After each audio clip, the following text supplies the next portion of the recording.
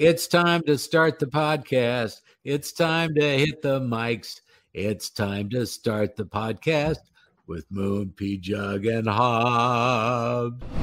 We're just getting started. We got lots to cover today. And another thing that we forgot last week on episode 17, oh my God, I completely forgot. I don't know if we should talk with our guest about this. I think we probably should because I'm sure he'll have things to say. In episode 16, I was on my way to a medical procedure. The medical procedure involved sticking a camera up my urethra. And then at the end of episode 16, I came on, I said, is this the best podcast tease ever? Tune in next week to find out what happens to my urethra.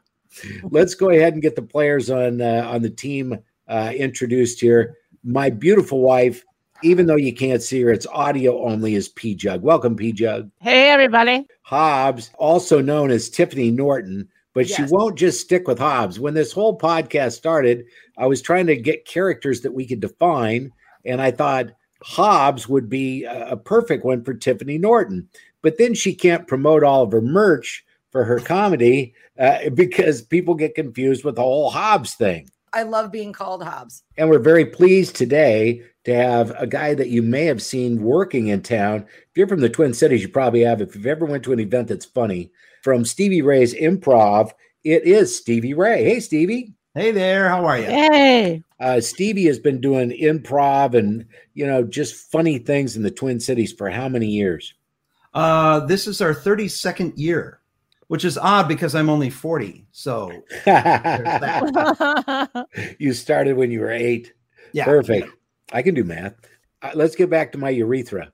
Okay. Oh my God. I was hoping he was distracted. Yes. But anyway, so on my way to get this procedure, I have to have a driver because there's some medications involved. And so I'm very fearful of the test. I mean, who wants a penis cam? You don't want that. So we get down to the place and we get into the nursing area. And she said, well, did you take your medication? And I said, well, indeed I did. The doctor prescribed it. I filled it at the pharmacy. I have, yes, consumed it. And I've come with a full bladder as ordered. So anyway, she said, well, we can't do the test. And I go, why not? And she said, because if you read the instructions on the prescription bottle, it will clearly state that you have to sign consent forms before you consume the medicine. Otherwise, you could be impaired and make bad medical decisions. And I go, I think it's a bad medical decision talking to you right now. That's what I think. The doctor didn't mention it. You didn't give me the orders on my, my chart account with Fairview. I did not become belligerent, but I was borderline belligerent. What ends up happening is I get to do the penis cam again in 2 weeks. So if you'd like to listen on about episode 19 for a urethra update, that's what I'm now thinking. No. All right. What do you got to add to that? We're supposed to build followers, not lose them before we get them. Right. No, don't. Well, you're certainly going to reach a different market. Yeah. Exactly. I mean, everybody's got to have a niche. Yeah, pretty much that's a niche, all right, or a niche. The last time I actually got to see Stevie on stage, this was maybe 2 years ago. I'm not sure. You don't even know that I was there. I don't think we bumped into each other while we were there, but it was a My Talk 107.1 fundraising event. You had worked with all of their staff on trying to teach them how to do stand-up, and everybody took a stab at it. My favorite by far was Steve Patterson. I thought he was really a joy. And when you take radio people, I'm assuming you probably had stations maybe approach you and say, could you work with our talent a little bit because you're way funnier than they are? You know what I mean? Well, it was a real treat because the folks at My Talk, they have this annual event, Down and Dirty, where they get into an experience of some kind that's going to stretch the hosts and producers beyond their comfort zone. And they had already done things like work at the state fair or be in a rock band. A few of the hosts over the years had expressed that they'd love to try comedy. So what we did was we took a number of days to teach all of them how to do improv, like you see on the TV show, Whose Line Is It Anyway? And then we took a handful of them that would also do stand-up. So they got to do both. And it was a real interesting process for them to learn how it works live instead of in front of a microphone, or like Steve Patterson is also on camera with Twin Cities Live. And to work off an audience is just, as you would know, to go from a studio to a live event is just a shock to the brain. My co-founder of Stevie Ray's Improv Company, her name is Pamela Main. She started the company with me, and we've run it together as a partnership ever since. So nothing happens without Pamela being involved. To be quite honest, she's smarter than I am. And she's a master instructor. So she took a lot of these people under her wing and really guided them along to find the particular unique style of each one of them. And she said, we have an improv Lexi just for you, and Steve, we have something just for you that'll work to make it a successful show. So it was just a blast. I can safely say too, everybody in the crowd had a blast. Oh my God. I mean, they were laughing, and it was so well received.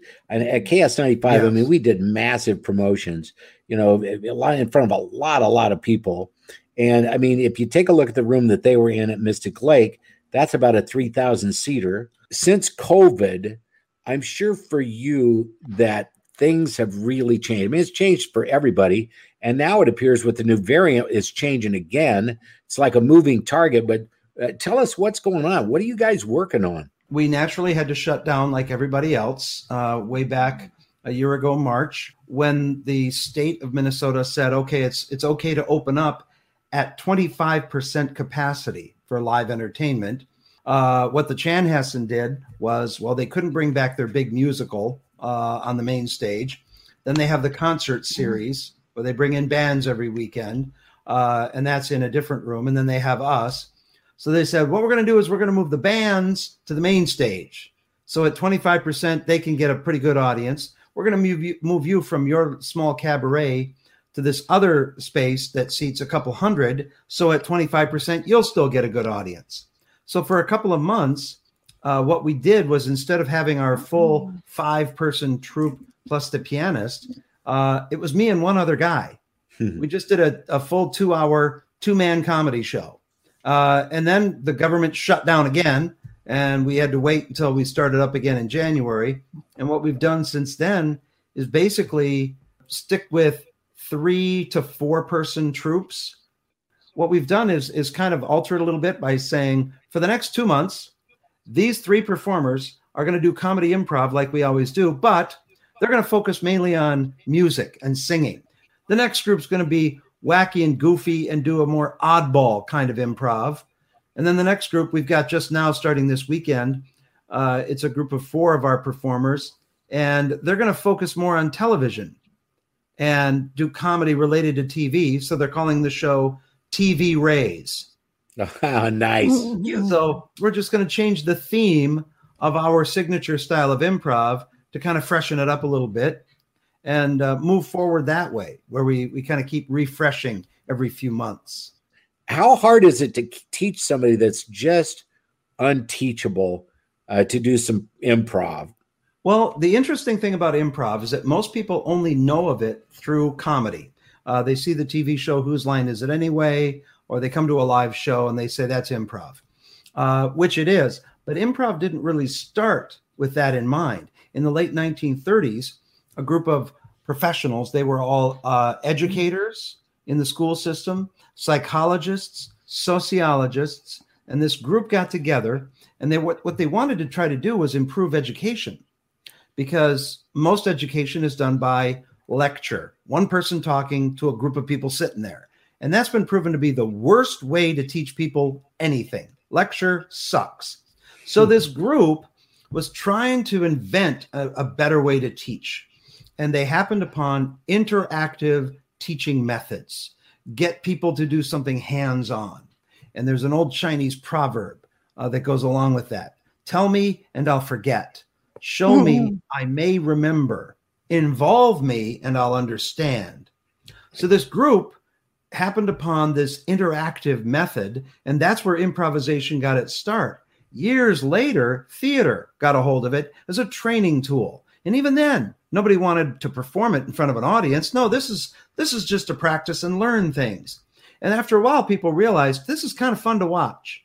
And then comedy got its hooks into it, and it became what we see today. So the teaching that we do in the classes that you talk about, when people come to a class, 99% of the people who take a class with us are not interested in performing. They want to be better communicators. They want to have more self-confidence. They want to engage with people better. They want better professional skills. And they discover that teaching improv has very little to do with comedy. The process of learning improv is a very step-by-step, organized, easy to learn thing. Later on, you learn how to be funny. And if you just do it well, by itself, it's funny. You know who sucks at improv? Who's that? People who try to be funny. Yep, that's right. Yeah. Same. And then we also have stand-up classes, and stand-up comedy and improv are like baking and cooking. They both produce a good meal, but they're two entirely different skill sets. A lot of people do both. I've always done both stand-up and improv side by side my whole life. But a lot of people would say, nope, I'm sticking to my side of the candy store. A lot of stand-up comedians say, I'm not going to go out there and work with a group of people who don't know what they're going to say next. And a lot of improvers will say, I'm not going out there by myself. And also stand-up is very repetitive.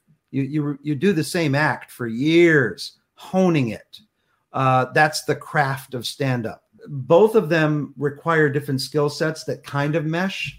But in both cases, the people who try the hardest fail the worst.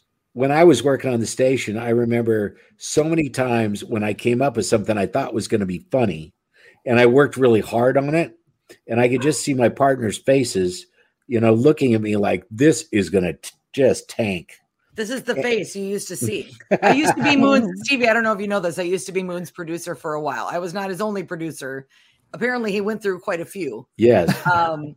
Yes, he's definitely seen this face before. Don't do that face. No face. Well, and it's exactly what you just said. Those who try to be funny aren't. When you watch people do improv, do you have a favorite? Is somebody you're thinking, oh God, I got to really watch that? When it comes to improv and stand-up, both, it's a much shorter list of who I don't like. I mean, I'm also a professional speaker, and I'm a part of the Professional Speakers Association, and a mentor. I was talking about a speaker that I didn't particularly care for, and I kept saying, I don't know why they're successful. And this mentor said, there's an audience for everyone. And that's what it comes down to. That person is not trying to speak to you as an audience member. They're trying to speak to those people over there. And you don't belong in that group, which is why you don't jive with this speaker. Same with comedy.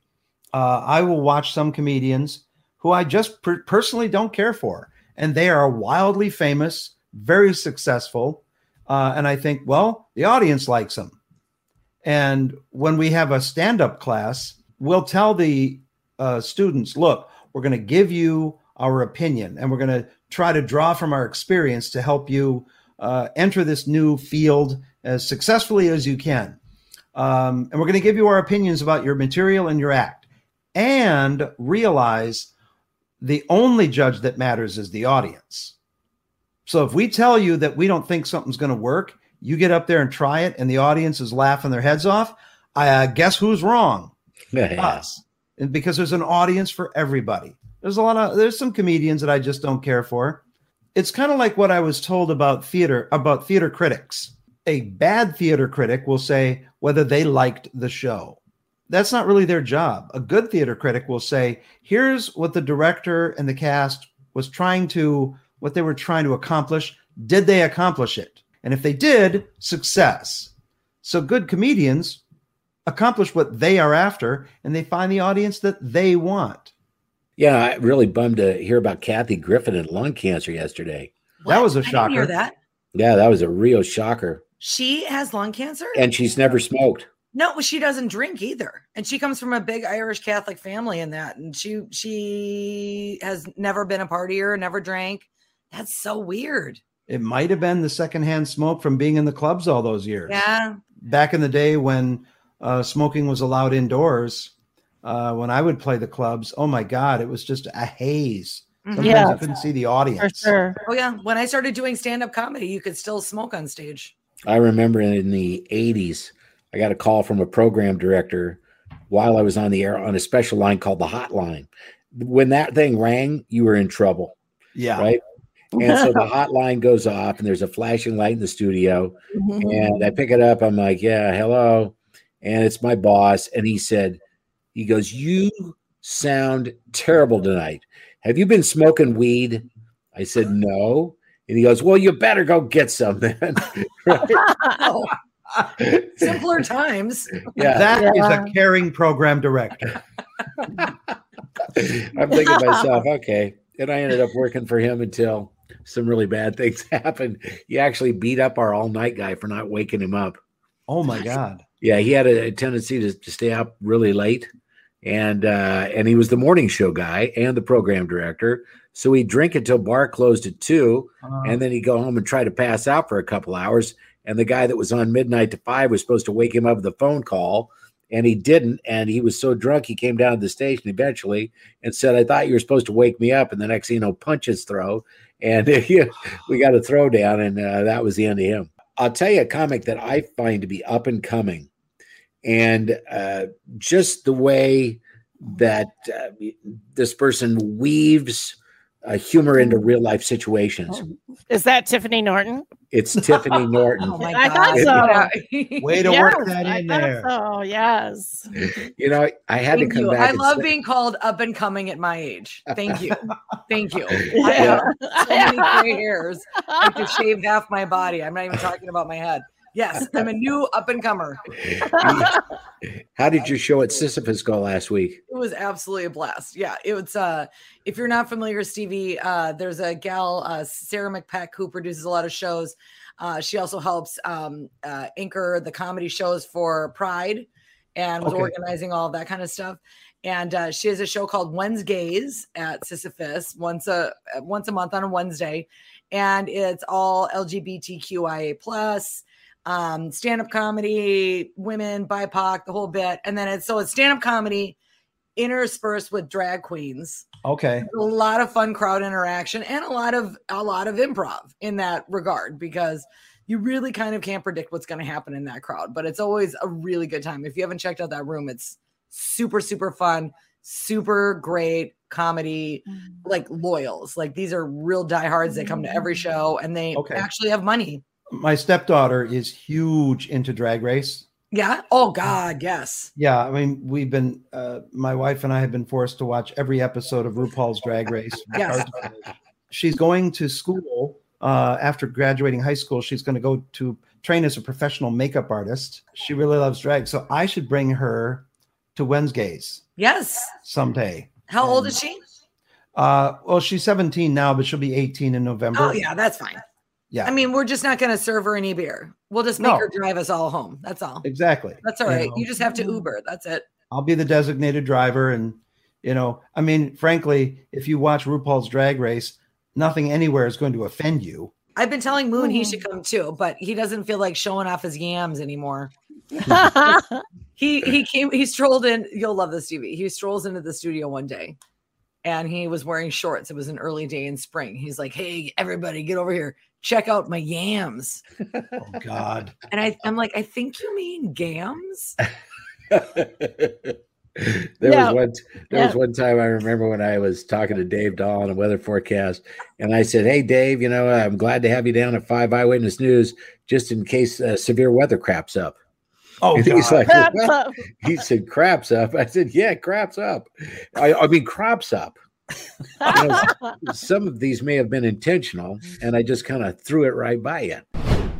Here's another thing. I remember many, many moons ago, if you will, when there was a class, and I bet it's probably still out there. You remember the Dale Carnegie course? Yes. When you speak, it's obvious that you've studied how to talk to people, and you present yourself very well, and you're very easily understood. All of those things I'm none of, right? But did you ever do the Dale Carnegie course? Because I went in and got kicked out first night. You did? Are you serious? I did. I literally did. No surprise. What? Before we move on, No, explain what the Dale Carnegie class is for those Yes. listening that might not be familiar with. Dale Carnegie was a well-respected business person and just person in general. And he presented himself in a way that promoted business. Right. And he wrote a book. And he wrote a book. And How to Win Friends and Influence People. Yes. And then he said, well, maybe I could share some of this, kind of like when you guys, teach people about improv and stuff like that. And he would teach people how to present themselves better during, client meetings or whatever it may be. And I had a general manager that said, you are just such a redneck. Right?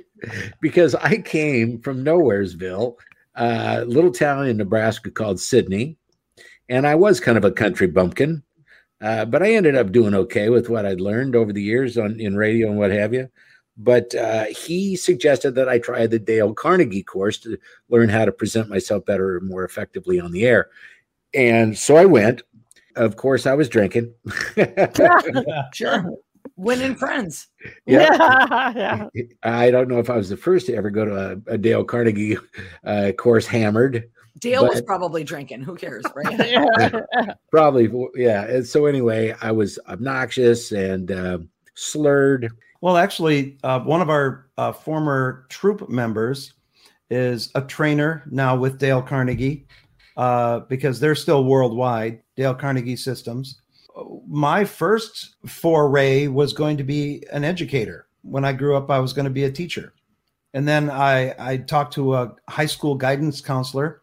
And back when I was in high school in the late 1800s, they said, well, there's too many teachers in the country right now. So you're going to have to start off at a really small school and not going to make any money and all that. And I said, well, I don't want to do that.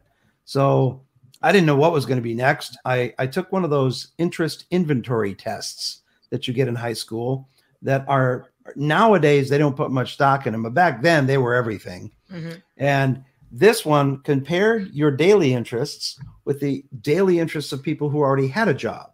And the theory was if you shared regular daily interests, you would share a career passion. Not a good theory, but they believed it back then. I took the test and it came back and it said, here's what you are. And the top score for me was that I was female and a physical education teacher. Those are two things I'm not very good at being. You are handsome and you do look fit. So I said, okay, what's next down the list? The next was a split between a priest and a nun. Okay, the next thing that is male and not celibate, we're going to take a look at. And it said speech therapist. I thought, well, that's kind of like being a teacher, except you're a specialist. You're working in the school, you're helping kids, whatever. I went to Moorhead State University here in Minnesota. Oh, yeah. Simply because that had the best speech pathology program in the state. I was recommended to go there by a clinician who I met. And so I was fully into the program. In the middle of my junior year, I had patients I was working with in a clinic. I was working as a speech pathologist intern. In the middle of my junior year, I said, I don't want to do this. And so suddenly now what? And I read a book called What Color is Your Parachute? It's a very well-known book that helps people figure out what to do in life. And right there it said, you have to do something that is a combination of comedy and educating, entertaining and training. And so I approached the university and said, I want to study the psychology of comedy and humor. And they said, we don't have a degree in that. You can't do it. And I said, well, what if I make my own degree? They said, you can't do that. I said, well, we'll see. I got two professors to work with me as special advisors. We created an entire bachelor's curriculum, and we petitioned the university board of directors to accept it as a program. So I got a degree in comedy. Nice. My Wow, parents that's were, and ever since then, it's been something that I've combined teaching and making people laugh. So speaking well has always just been part of the game. What really started to sharpen up my delivery was a number of years ago. I was looking for something to do to volunteer and work with a charity of some kind. And so I became a volunteer for the State Services for the Blind, recording books on tape for the blind. I asked them to send me nonfiction because that's my preference. And you record an hour at a time. But the challenge is first you have to audition. And they only accept about 30% of the people who audition because you have to have good diction, good inflection, be listenable, that kind of thing. Mm-hmm. But every time I submit a new disc of a book that I'm recording, it's audited by a blind auditor. And they send you back a report about your diction, your rate of speech, your inflection, your listenability, how much life you bring to it. Plus, are you making any mouth sounds, clicking, popping, that kind of thing that are distracting? Are you turning the page too loudly? Because that shows up. It's a very interesting program that was invented in Minnesota called Radio Talking Book. Every blind person or person who has visual impairments can either get a special radio that tunes into this frequency, or they can do an app on the phone, and they listen to books being broadcast in 1 hour broadcasts. So if I record a book that takes like 12 hours to record, there'll be 12 sessions. Every kind of book you can imagine, from children's books to adult books to novels to historical nonfiction to textbooks. And it was invented in Minnesota, now being copied at state centers for the blind across the country.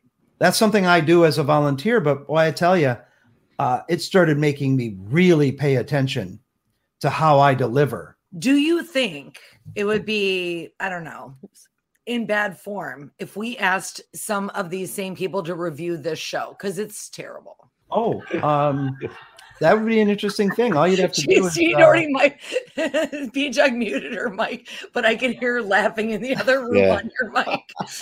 Like you mean sounds, popping, turning pages, not all of that. Oh my God. What was that first review like for you though? Like having someone go, wow, this is because now you're already established and you're doing this for free. You're volunteering.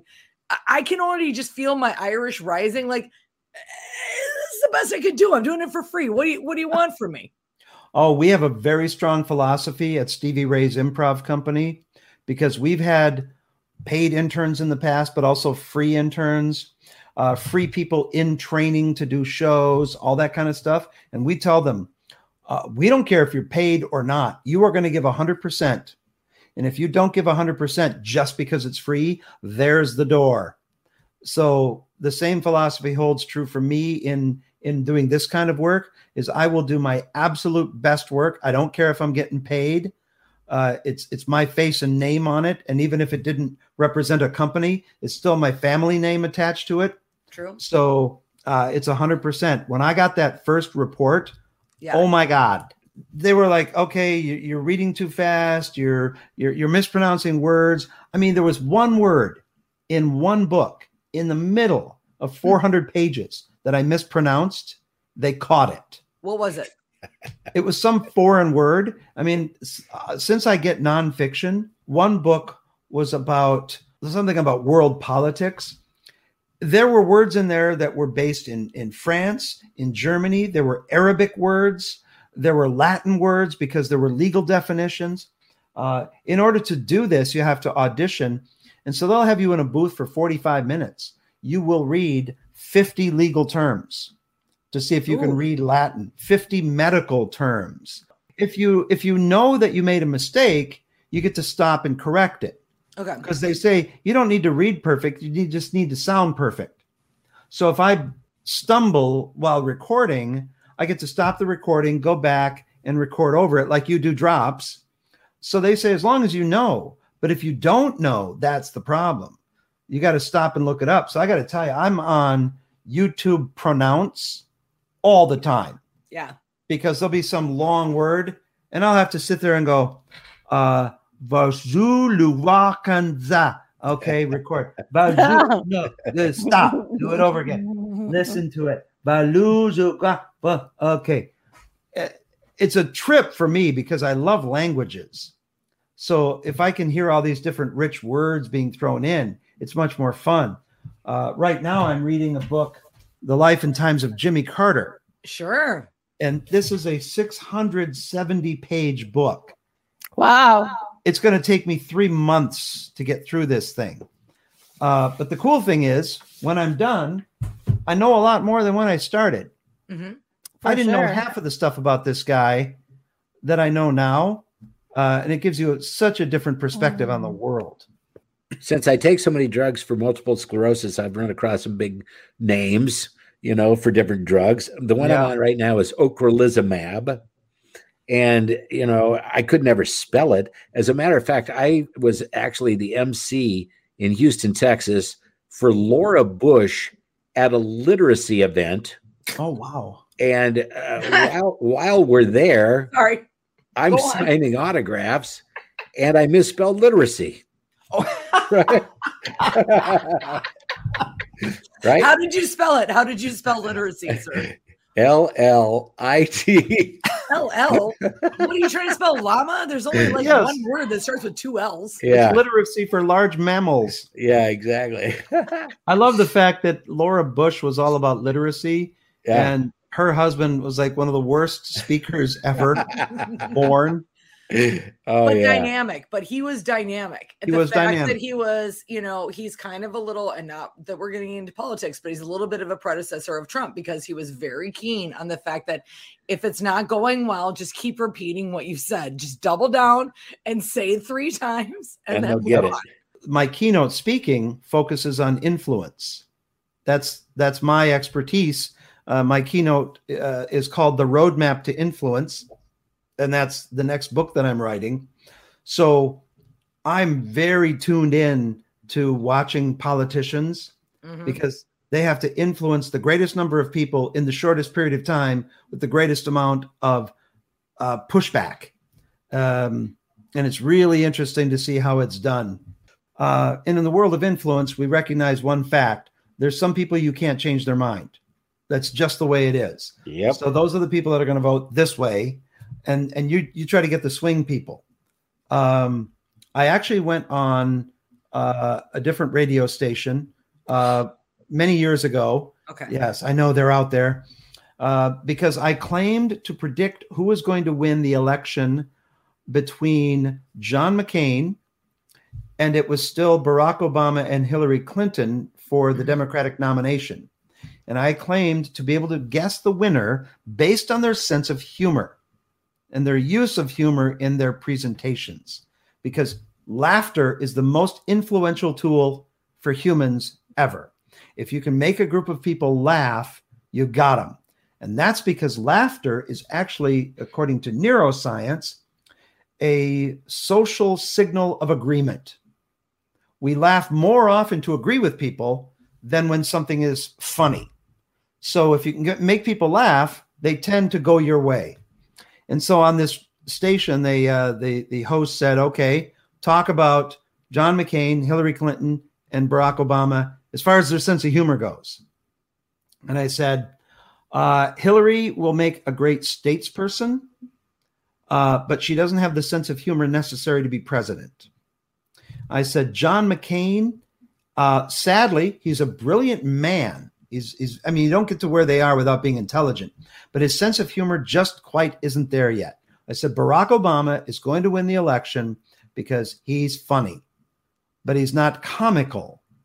He's got a real sharp wit about him. My prediction came true. Whether it had anything to do with his sense of humor or not, who knows? But I was right for a change. I'll take lucky over smart any day. Any day, yeah. That is the name of, that's another name for this podcast. Lucky over smart. That's another option. One of the times that I just was so entertained, I love David Letterman. I was a huge fan. Yeah.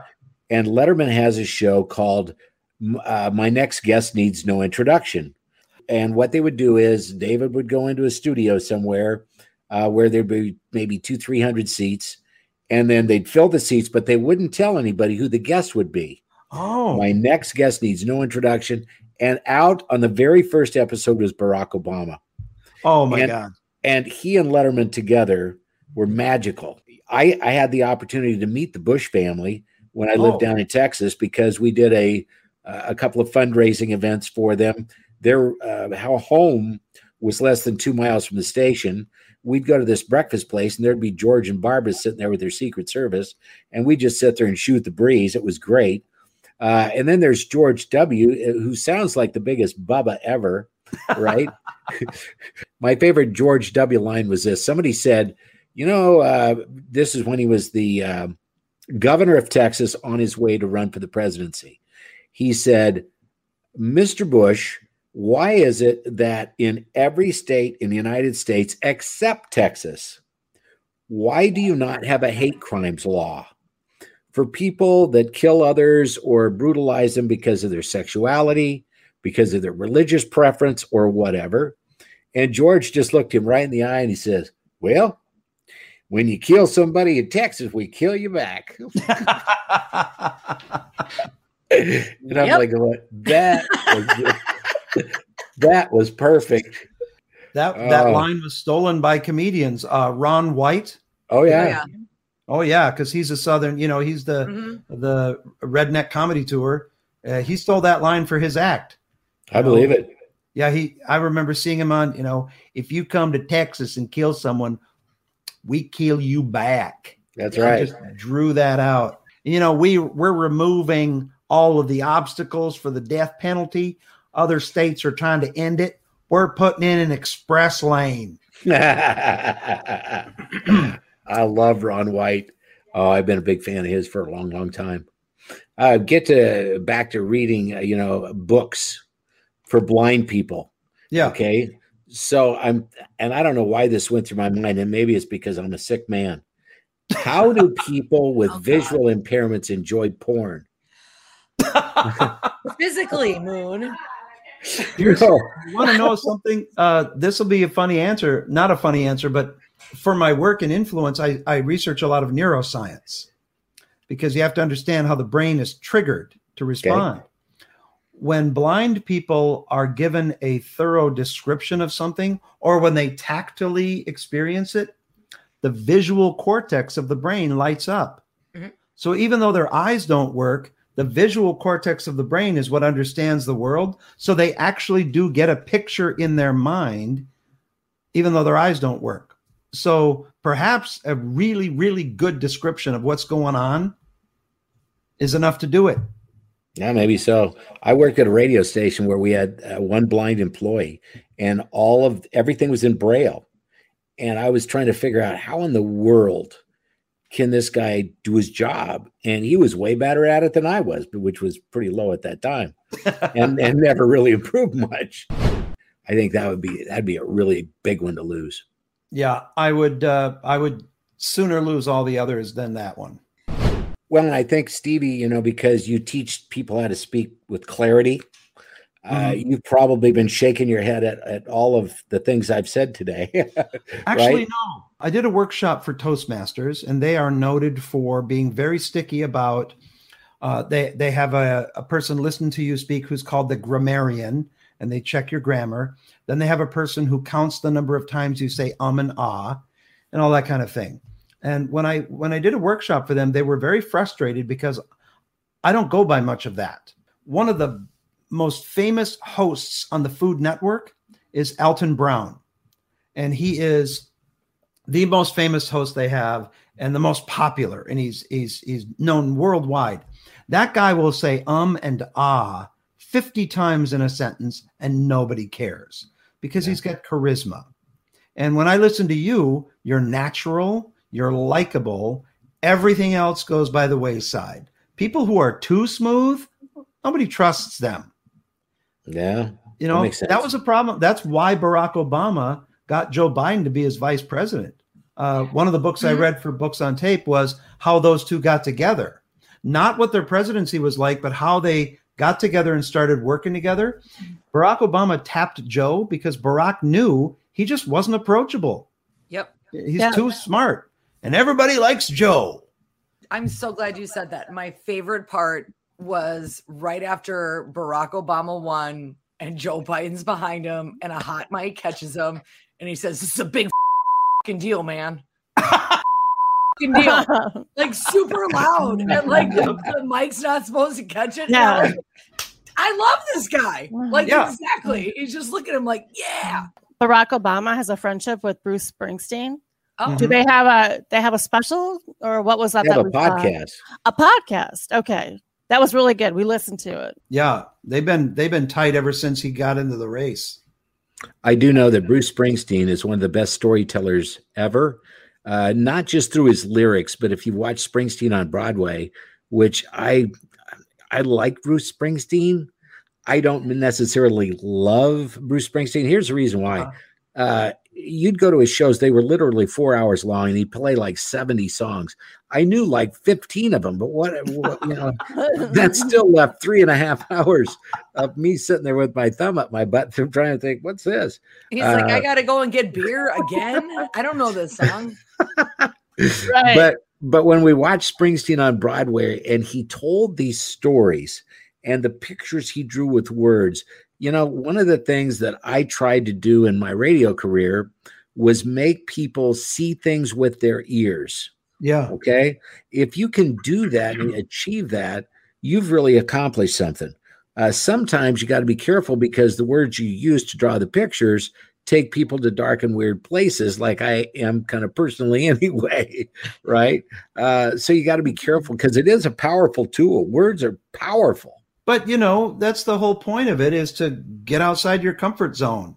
And nobody ever says to themselves, hey, today I think I'm going to go outside my comfort zone. We need people like you to lead us there and have us go, the thing about getting into the dark area, it's fine because we trust you to get us back out of it. You're not just going to abandon us there, lead us back home. So that's why we put ourselves in your hands. And I've heard stories about Bruce Springsteen's bandmates saying the best thing they like about working with him is when he stops the show and starts talking to the audience and he starts speaking from the heart. And the band members say, we're in tears listening to this guy talk. Yeah. He moves us so strongly. Compare that to like when Michael Jackson would come out and do a 45-minute show and then call it a night.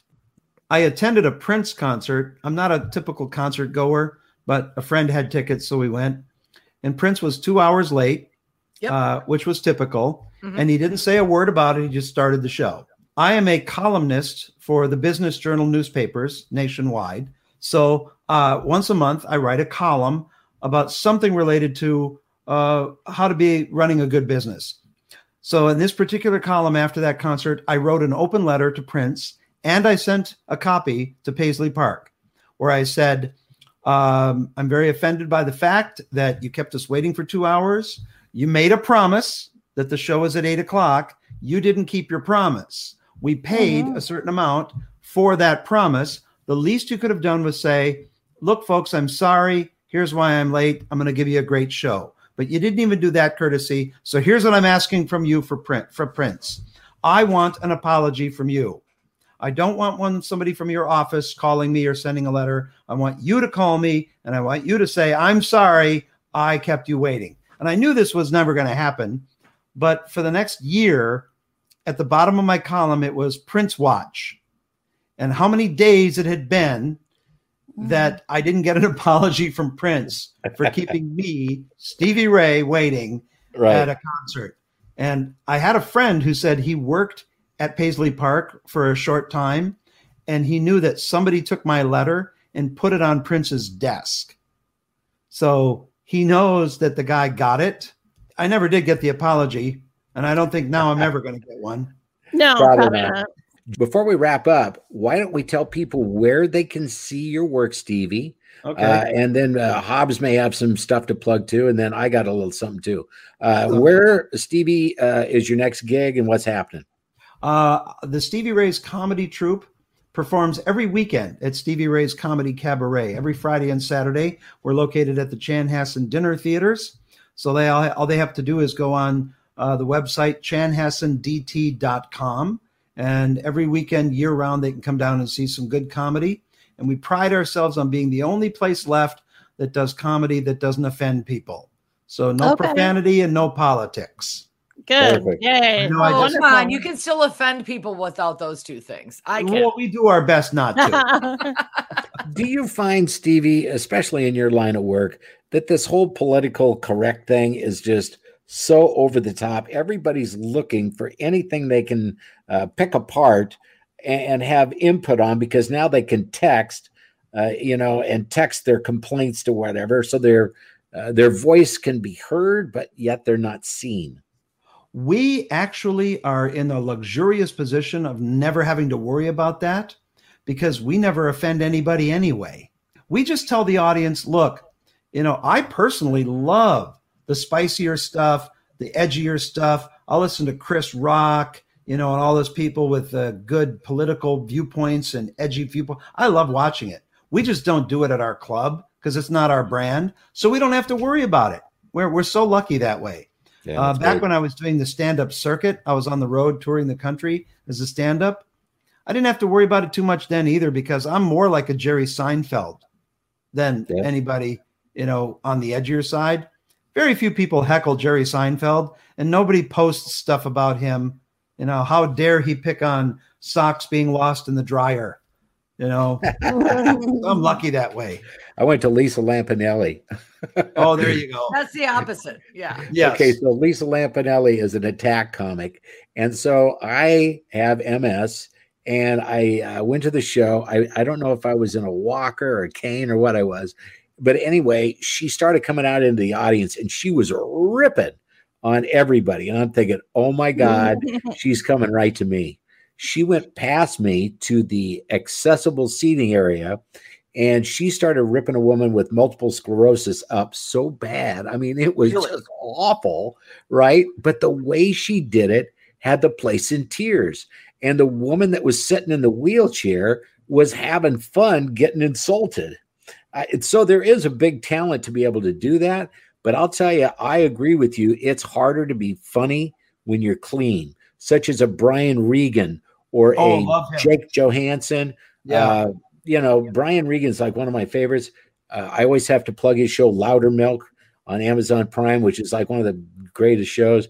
But yeah, being funny and being clean, pretty different.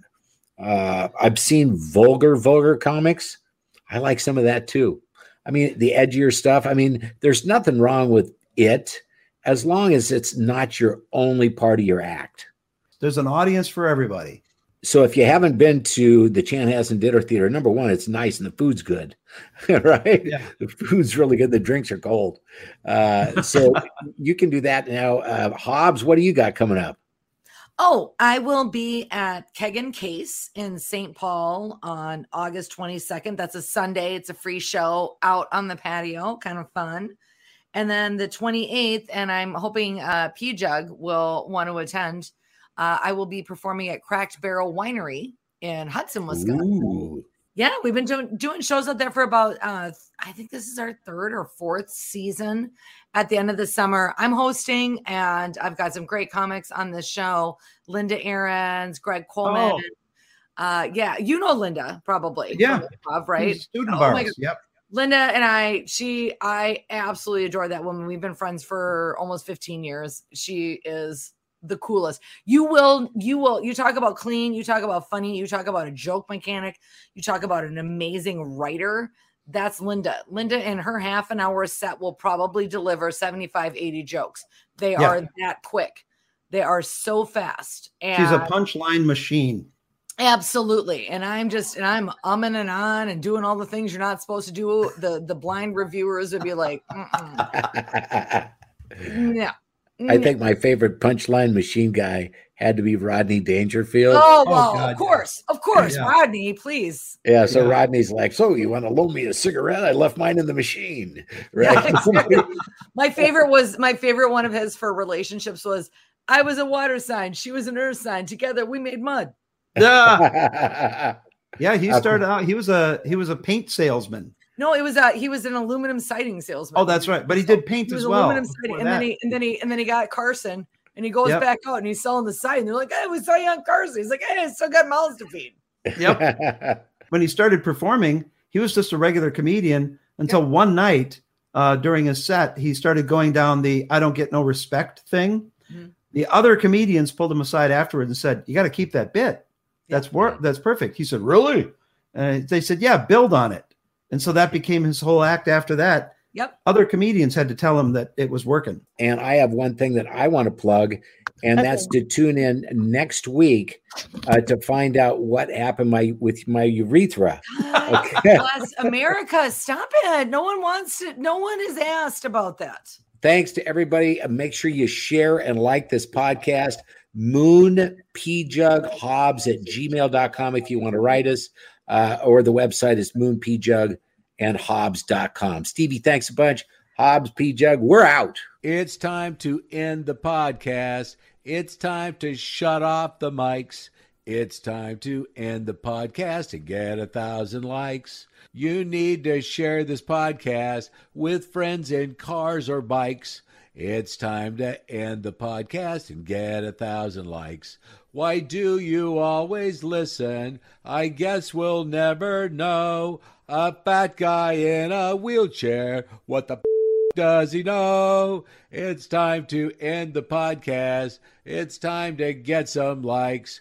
Go to your computer, type it in, you're gonna win. We are out of lyrics in Moon, Pjugg, and Hobbs. That was wonderful. Bravo! I loved that. Oh, it was great. Well, it was pretty good. Well, it wasn't bad. Well, there were parts of it that weren't very good, though. It could have been a lot better. I didn't really like it. It was pretty terrible. It was bad. It was awful. It was terrible. Get him away! Hey, boo! Boo! Let's put this show out of its misery.